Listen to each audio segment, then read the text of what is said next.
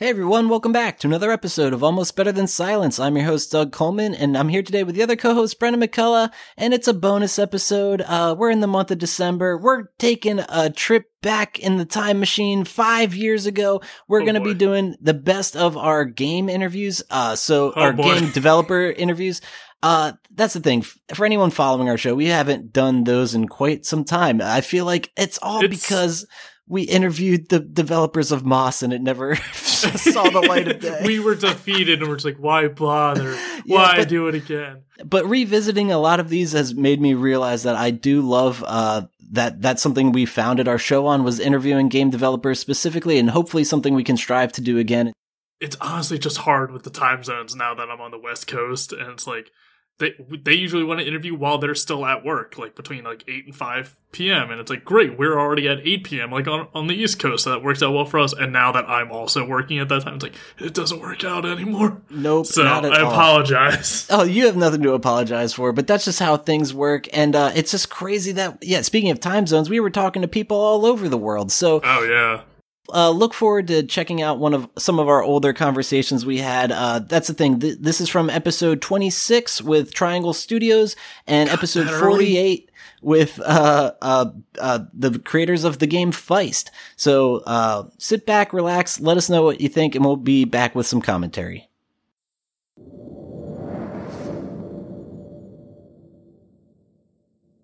We have a guest, one of the founders, I believe, of Triangle Studios, who developed me and Doug's new addiction, It Came From Space and Ate Our Brains. Yep, we have Remco de Roy. I'm so grateful to have you on the show today. Of course, happy to be here. I was playing the game just minutes ago, and I was so close, so very close to beating Block City on Insane. And I died, I believe, at the last possible wave. Did it take you a long time? I am furious right now. I'm so sorry to hear that. Me and Bren have had quite a relationship with this game. We were playing multiplayer online, and I think we were playing the first level at the time on Insane. And we probably made it to wave 6. There's probably one enemy or two enemies left, and then we died. It was heartbreaking. That's crazy, guys. I do have to say, the most successful games of Insane have probably been 4-player matches so far. Oh, that makes perfect sense. I was curious about that. With the multiplayer, does the difficulty scale to the number of players in the game? Or is it the same level of difficulty no matter how many people are there? No, it actually scales a bit, but mostly in terms of the amount of enemies. We also, because when you scale up the difficulty, we change the health and the speed of the enemies. If you play with more people, we're just increasing the amount of enemies. But it just feels like if you're playing with 4 people at the same time, it's like there's this hive mind going on of where the aliens are coming from and how to defend from it. So it's much more effective than 2 players. That makes sense.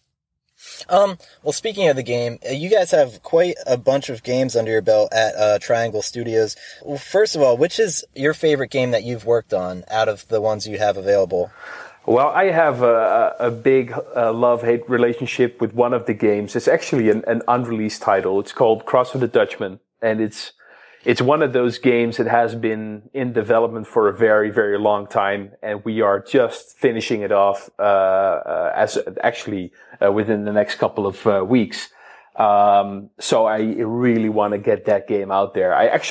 From Space for me was a really nice break away from Cross of the Dutchman and from the work for hire commercial projects that we usually do. You've been working on Cross of the Dutchman for 6 years now, right? Yeah, and during those years, we have primarily a work for hire team. So we have a couple of people on the team, and we do work for hire projects to keep them all on board and keep the studio running.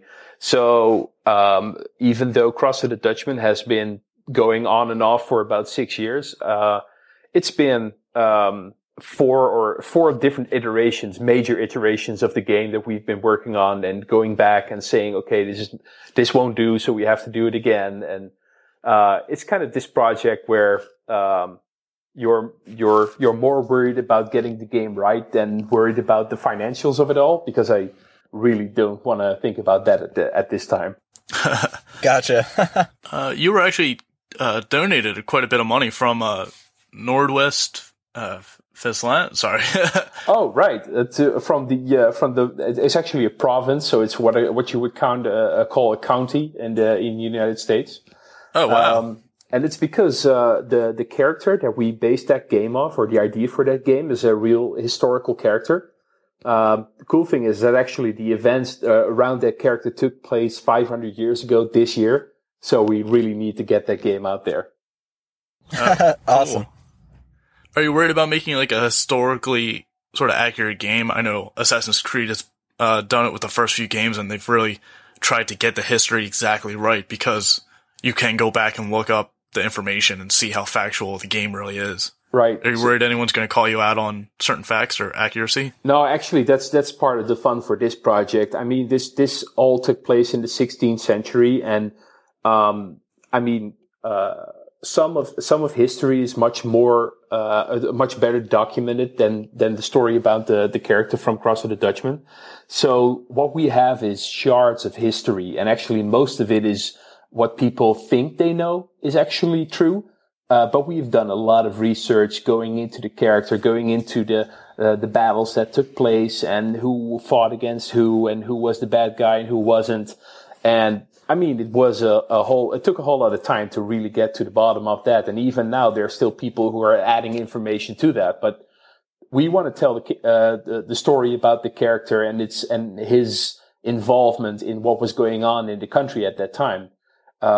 So we get to play around with the character more than we want to mess with the actual history. We don't want to come up with battles that never took place or events that are completely made up. But we do want to make it interesting. So we do, the story around the character, he has almost mythical powers where he is like 7 foot tall and has the strength of an ox. And of course, that's not actually the case. Neither was, Altair climbing all these buildings and stuff like that. So that's the kind of, the magic sauce that we want to add to the mix, I guess. You talked about the, marketing for, From Space. And I noticed, I never heard much about it. I heard about it from Doug. But right on the menu screen, you have a quote from Jim Sterling, the video game reviewer. Yeah. Did you just send the game out to the right people and hoped, whoever you needed to got a hand on it and just, would promote it to their fans like Jim? Yeah, actually. So, we sent out keys to a whole lot of YouTubers out there, and Jim was one of them. And we were fortunate enough for him to pick it up because he was generating a lot of views the day the video went live. And I mean, even though during the video he sounded like he was really out of it, and I guess a lot of commenters were also picking up on that.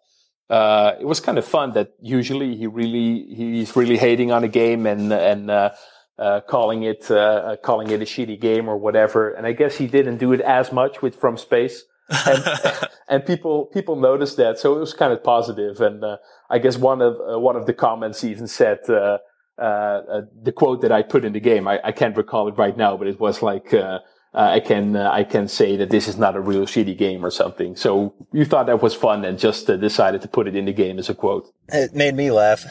I guess to answer your question, I mean, we just sent it out, but we didn't expect them to respond. And so actually this is the first game that we are distributing through Steam. So there's a lot of people that are asking us for review keys, and we actually noticed that there's a whole bunch of scammers out there.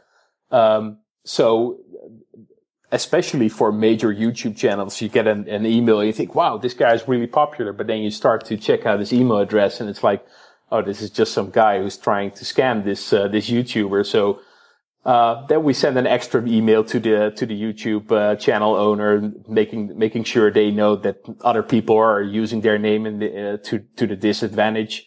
And, maybe they can do something about it, but I guess it's pretty difficult. I can say, at least from our experience, and if you want a review from us, I would say it's like digital crack cocaine, because it is very addictive, and you can just jump in and just waste hours playing it. Like, you can just lose track of time. Oh, yeah. That's very good to hear. Yeah, I have 2 jobs, so and the thing is, like, I want to take, like, a little time of my day to play this game, and then, like, before I know it, it's like my whole day is gone, and I'm like, oh, shit.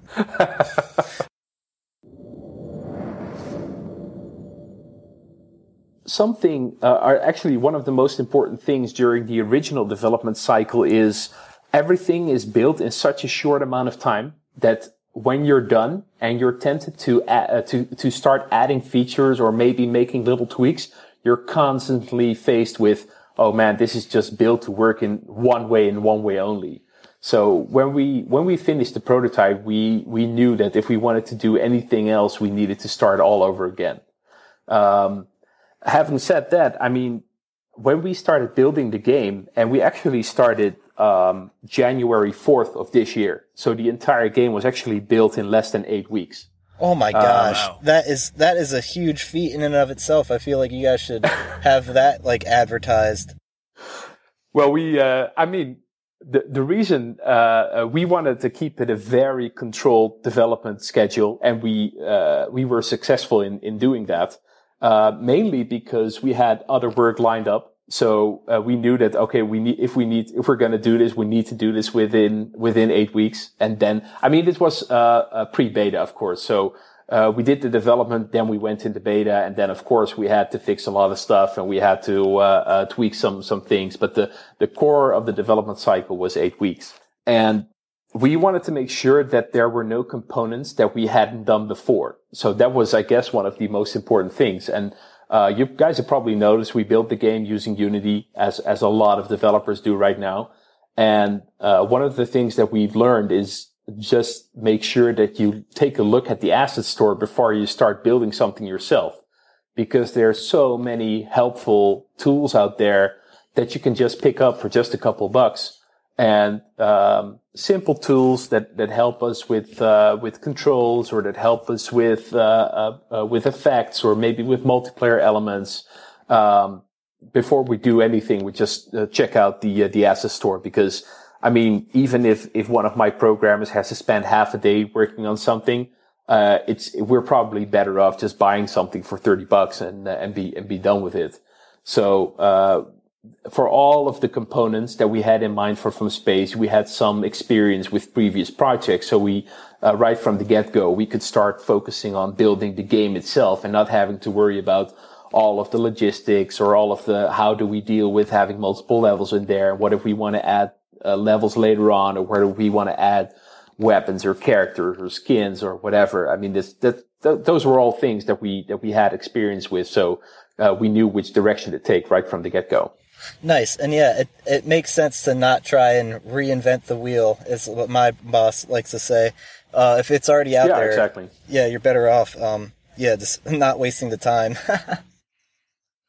Well, I guess there's a very good and healthy economy going on the asset store right now. And I guess, I mean, we do most of our projects in Unity, so we don't have a lot of experience with other game engines. But we've put out a couple of tools ourselves, and we noticed that other developers are buying them and wanting to use them in their game. So yeah, it's kind of cool to be able to sometimes help another developer by purchasing an asset or maybe a plugin, and sometimes give something back because you're offering a bundle yourself. Sure. Now I'm curious. You said that you guys enjoy playing this game. Before you release a map, do you play every single level on Insane mode to see if it's even possible to win? Yeah, or is that more up to the players? Oh, okay. Yeah. I mean, we have, this is actually, we had an intern, the past 6 months. So he's, I think he's graduating right now, but, he built a very cool, analytics tool. It's actually a 3D heat map that we used during the beta. So when we have a new map, we reset the tool, just have everybody play it, and then after a couple of days, we start to gather information and put it into a heat map, so we know where people get killed, if there's any aliens getting stuck, or maybe clogging up in certain alleyways or on certain points in the map. And I mean, by studying this, you also get to know the map really well, and you start to develop some ideas for how you should move if you're alone or if you're with multiple people, or what is like a perfect killing zone, or what kind of weapons you should use. So it's kind of fun to play with those variables and come up with your own tactics on how to approach each level the best. Yeah, that sounds like a really interesting analytics tool, the heat map. That's awesome way to track that. I mean, there's other tools that offer something similar, but we were not able to find something that really works for 3D environments. So this is one of those occasions where we thought, okay, hey, if we have the ability, and of course we had this great intern who was able to work on that for a couple of months, let's just develop the tool and see if we can fit it in. And it was actually a great help during the beta from space. So yeah, that helped out a great deal. As far as your team goes, this is Triangle Studios we're talking about. How many programmers and designers, and like how big is your team? And do you delegate those people to work on different game projects at a time, or are they all collectively working on one thing and trying to complete it? Right. So Triangle Studios is currently with 4 programmers, a 2D artist, 3D artist, an animator, and an art director, and then a designer and a producer, and myself. And our producer is also the composer, so he also makes the music for the games. Okay. So we use agile development, as a lot of teams do, and we noticed that we need to focus the team as much as possible to a single project. So we try to dedicate people on a weekly basis. So if we engage them with the project, we want to make sure that they keep working on that for at least a week. So even if we have a couple of projects that are in maintenance mode, so we need to do some live management or some updates, we want to make sure that they are able to keep working on that game for at least a week. Otherwise, we notice that productivity is going down.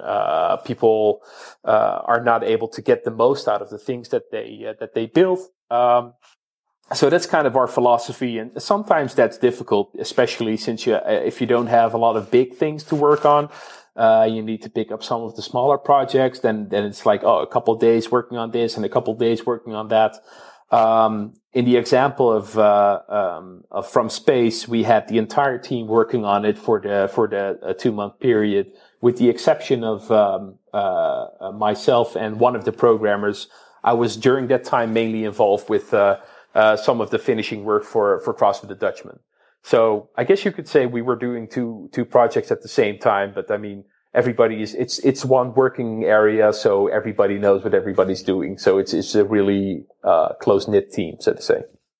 Now, I'm curious, maybe while you're developing, or even after the game was finished, did you ever name the main character in From Space? Yeah, I think we called him Jerry. Jerry? Yeah, I don't know where Jerry came from. I think that in the very first prototype, it was the idea that Jerry was a news reporter for whatever reason. And I think his news helicopter crashed, and he just happened to find himself in a zombie and alien infested city. But I guess somewhere along the way, that story really got lost, because it was all about shooting these aliens. So maybe we should rework the story back into the game. But I think, yeah, he was called Jerry. I'm sure.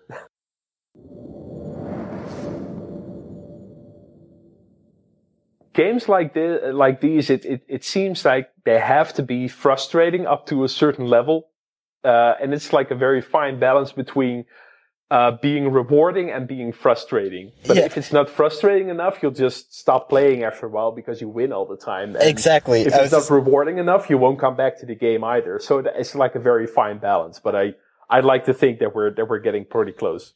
You really are. That's hilarious that you put it that way, because I was just going to say, it's the reason we're playing is because it's frustrating, and we just want to come out on top. Hopefully not too frustrating. No, not at all. No. Well, I know I'm pretty close, because I believe I'm 3rd ranked on Block Hospital and 2nd ranked in Block City, and I haven't even beaten Block City yet. Oh, nice. Sounds like we need to get out of the beta branch on Steam and start working on the actual leaderboards. Definitely. Oh, no, let me have this confidence. Let me be proud of something.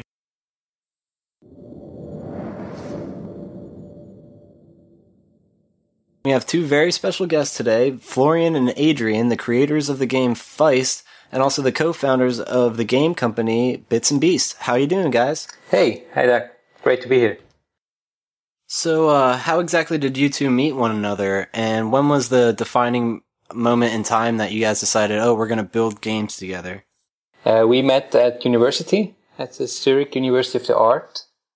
We were in the game design course, and there Feist actually started as a prototype, and then was our final thesis.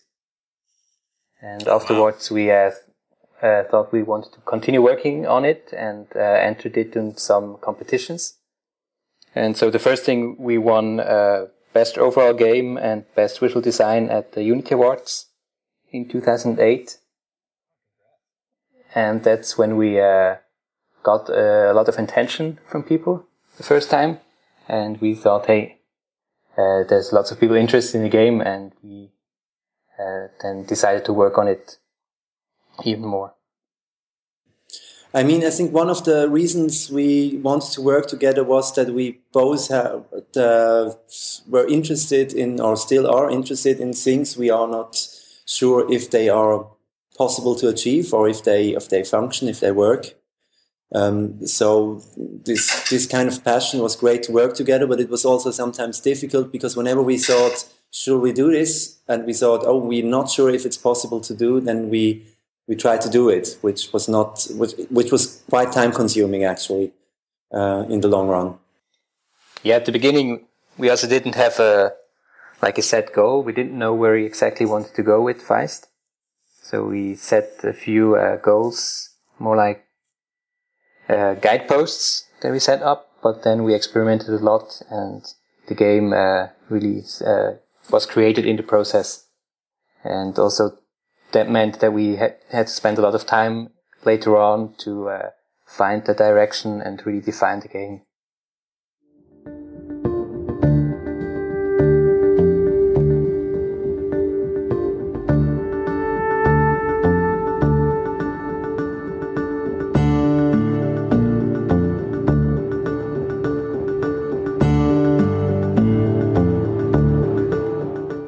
What were some of your initial influences? I see, like, the main character, for instance, isn't a human. It's more or less a fuzzball creature. What was the influence behind that specifically? I think I do not remember why we actually choose to make a guy with fur, but when we have decided that he has to have fur, it was not so very easy to achieve that. Because it's very difficult to do that in real-time 3D. And so we had to find some kind of a low-tech solution for that. And this is actually why we chose to work with that, what people call silhouette style, because it helped us to combine different kind of assets into an object that has some kind of volume, and still has a lot of details on the edges, which was necessary for the fur, but later on also for the grass, for the trees, and so on. Yeah, and we also were supported by the Swiss Arts Council. That's an organization by the Swiss government that support art projects, usually film and literature and modern art. But they also started a game design program where they support game projects. That's been running now for a couple of years. And so I think there's definitely a support for not the business side, but also the artistic side of games.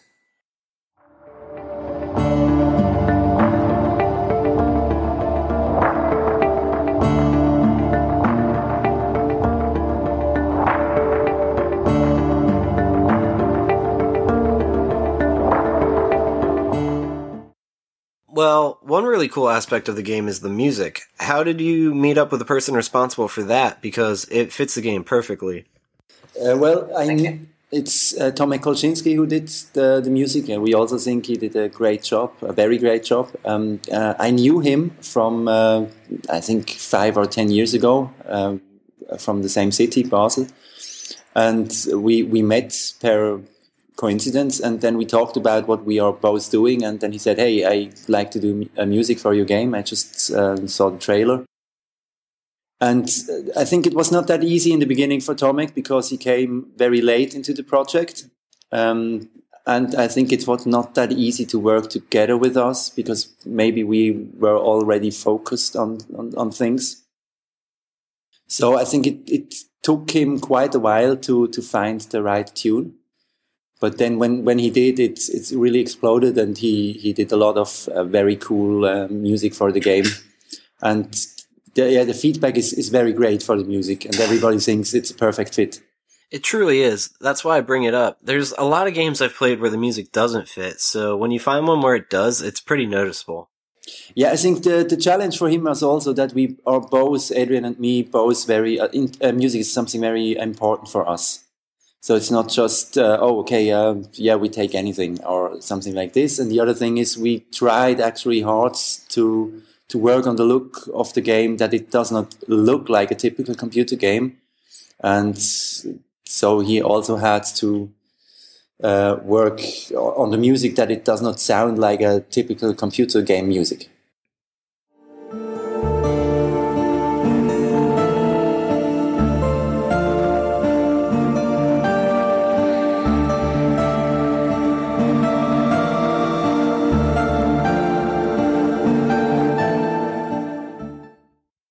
On your site, it says it's reminiscent of Jim Henson's The Dark Crystal.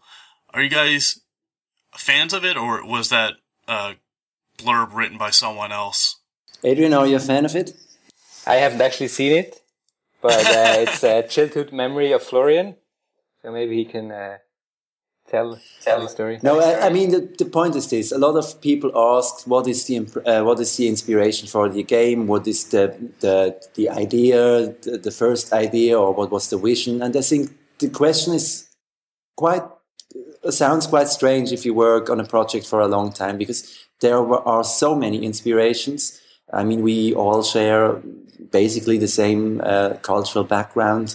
There are so many influences, and normally I think it's not that important what was the first idea or what was the idea, because the just one idea is quite meaningless in the ocean of ideas you had during the process. So I think the question is more important. Why didn't you kick out some of those ideas? And I think because they worked in the context of the game. We never knew, I think, the Hedgehog in the Fog before we started with the game. But during the time we worked on the game, people said, hey, there's this Russian movie and it looks like your game or something like this. And then we watch it, of course. So I think it's really difficult to say what's really the inspiration in the end. Oh, wow. That was a much more meaningful answer than I expected. I'm wondering, though, with all the reviews that you get, are you guys completely sick of being compared to Limbo yet? Because I know it's been made a few times, especially with the silhouette style. Yeah, anyone I recommend this game to is like, oh, it's like Limbo, and they ask me if it's by the same creators, and I'm like, no, actually it's not. Yeah, I mean, it's now there, the comparison now there for a long time, at least for us.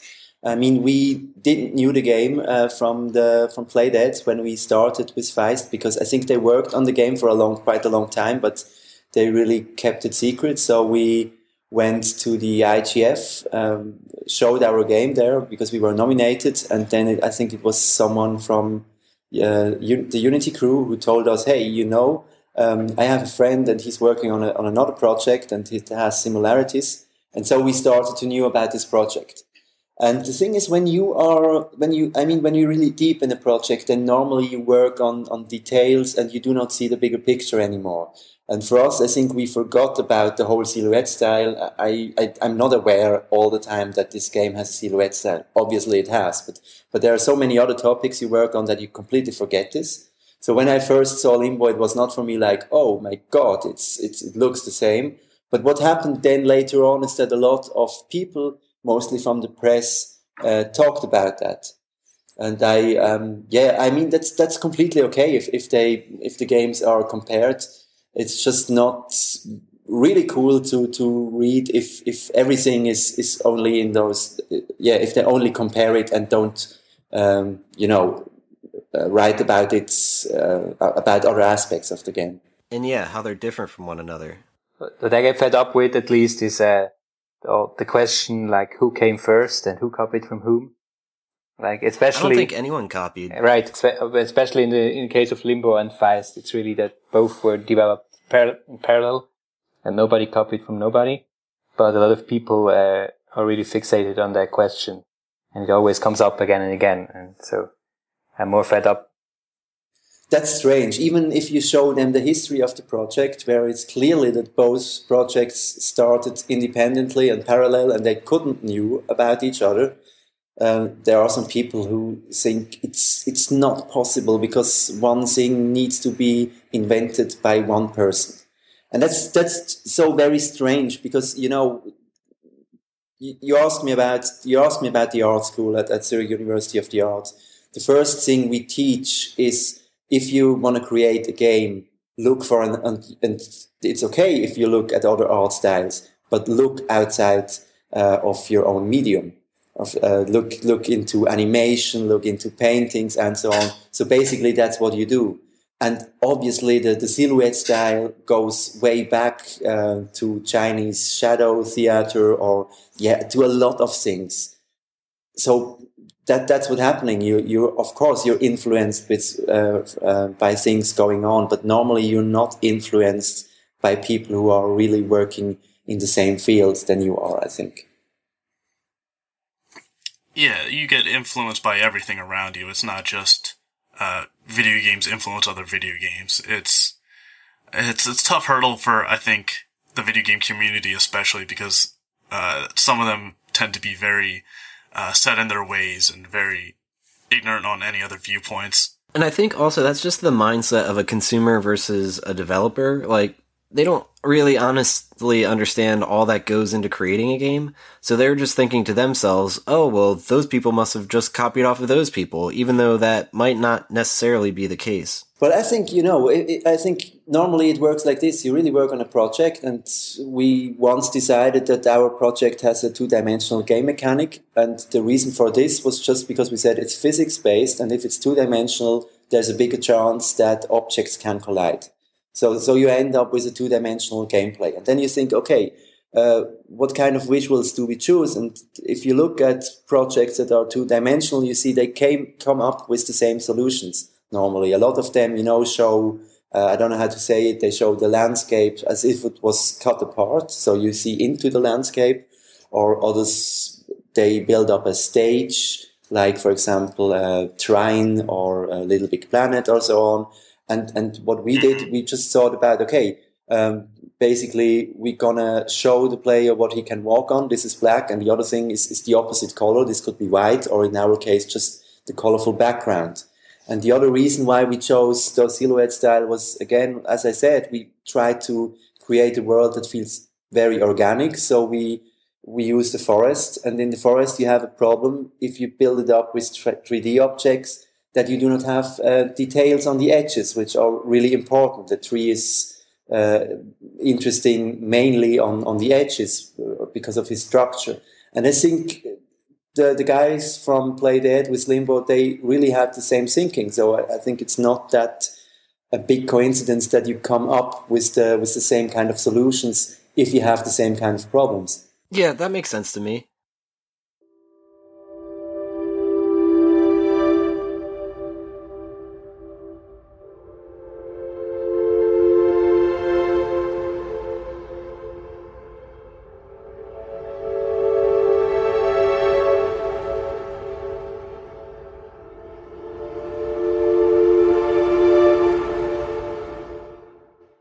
Do you guys ever hope that one day your game will overcome the Canadian pop singer Feist for the #1 Google thing?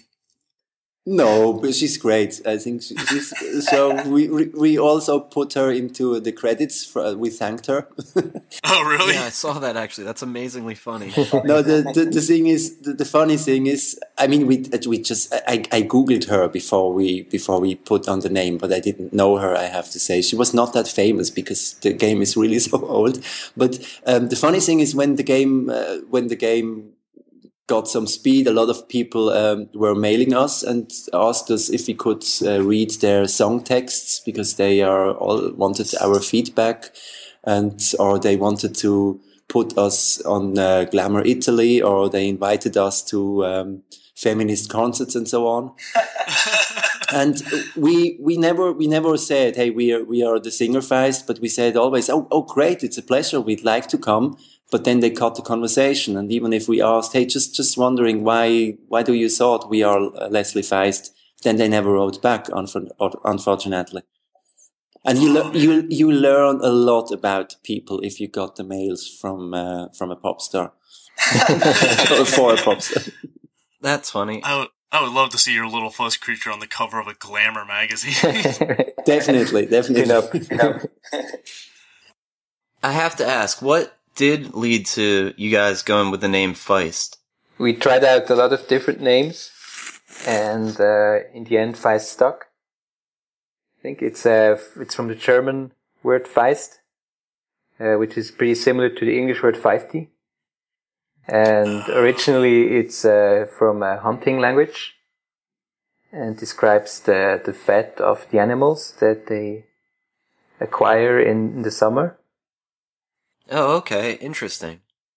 And we thought that was a really great fit for the game. But then again, we also can say it was just a working title until we won the Unity Award and suddenly realized, okay, it's not a working title anymore, because people now know that the game is called Feist. It's a good thing you didn't have the working title as like Forest Simulator or something very bulky. Simulators from Switzerland are quite popular, actually. Yeah, you got all those snowcat simulators and the truck driving simulators. Yeah, the farming simulator is the most popular Swiss game. It blows my mind how popular they've become. They've become their own culture in itself. So we should, for a simulator, that would have been better, I guess.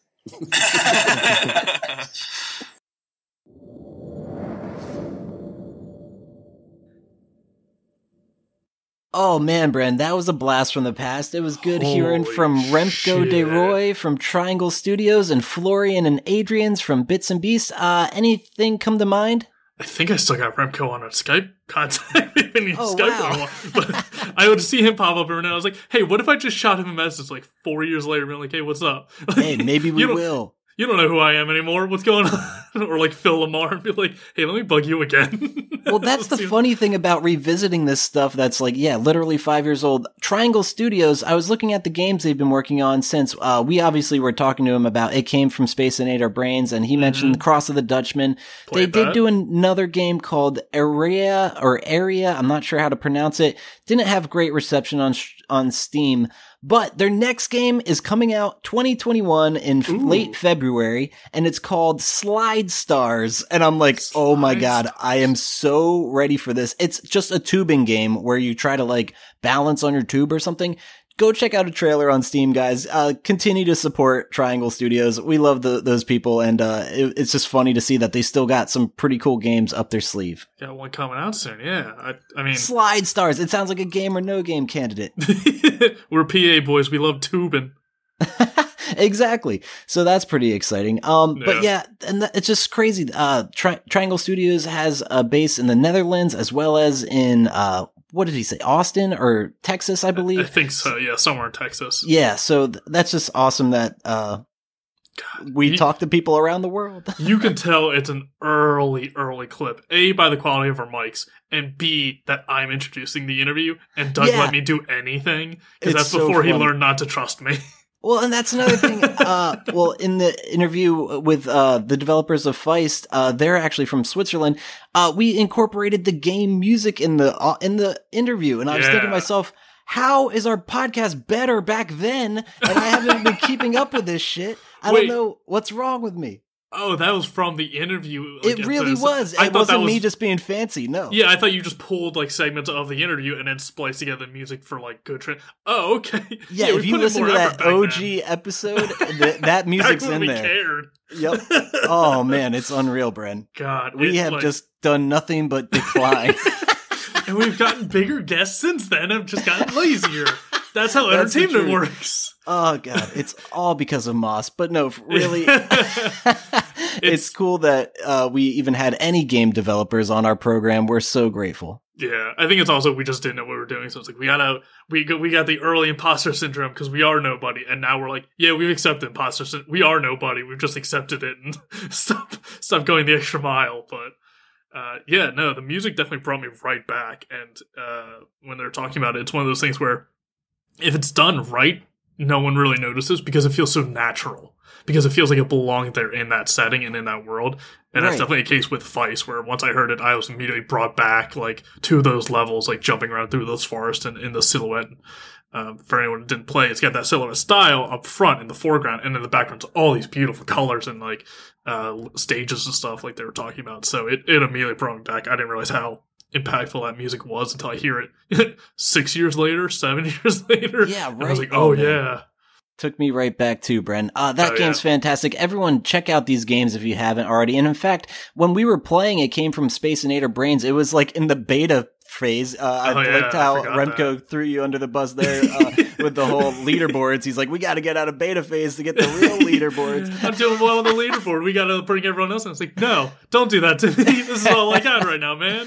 But he was, even in that episode, some of the conversation that didn't make it into this recap, he was mentioning all the updates and stuff they were working on, and they have since added so many levels and stuff. That game's completely fleshed out. It's pretty cool to revisit, so check that one out. It kind of got like an Among Us boost where, like, I guess just a streamer, like we said, there was updates to it and stuff, but there's nothing I could really notice that was major to it. It wasn't like a sequel or a big expansion pack.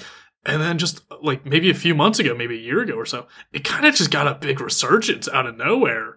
And it's a game that deserves that, really. Oh, yeah, absolutely. No denying that. But I think a streamer might have found it and just was playing it with some friends, and then they played it with friends and so on and so on. And it kind of just got this big bump. And I remember seeing it like on Twitter again. I was like, oh, shit.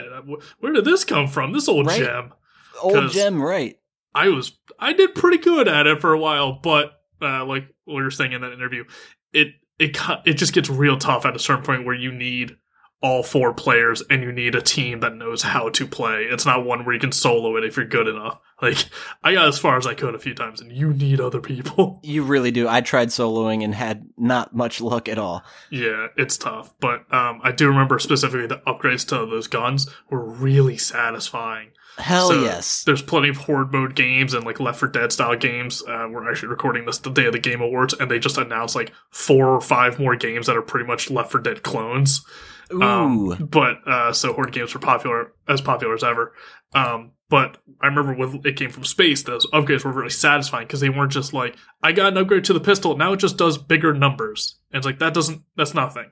Right. But like certain upgrades were like wider shots, does more damage, and you can actually see it like just punching holes through enemies, and like you saw and felt the upgrades with it, and it was really, for a game that's just about shooting, you want to make sure all aspects of that shooting is good, and they did that. So definitely. But it's crazy to hear that they were like, yeah, the demo for this was like after beta or after early access or early development. It was like, it was like 8 weeks, and then crossed to the Dutchman's taking us a few years. It's like, wow.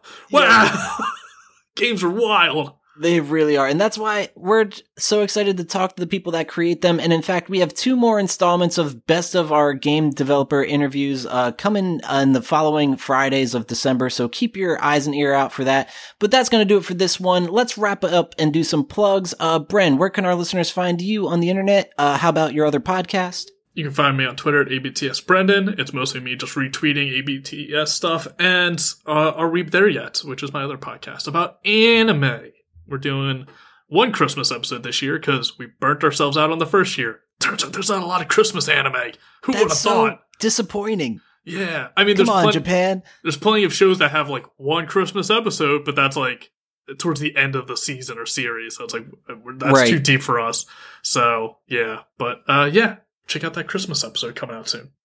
Definitely. And listener, if you like our show, give us a like, follow, subscribe. We're findable at all the places at ABT Silence, especially twitch.tv/ABT Silence, where I'm streaming a variety of games. So give us a follow there and come hang out in the chat. But that's going to do it for this week. Thanks for tuning in. We'll be back on Monday with a regular episode. See you guys. See you.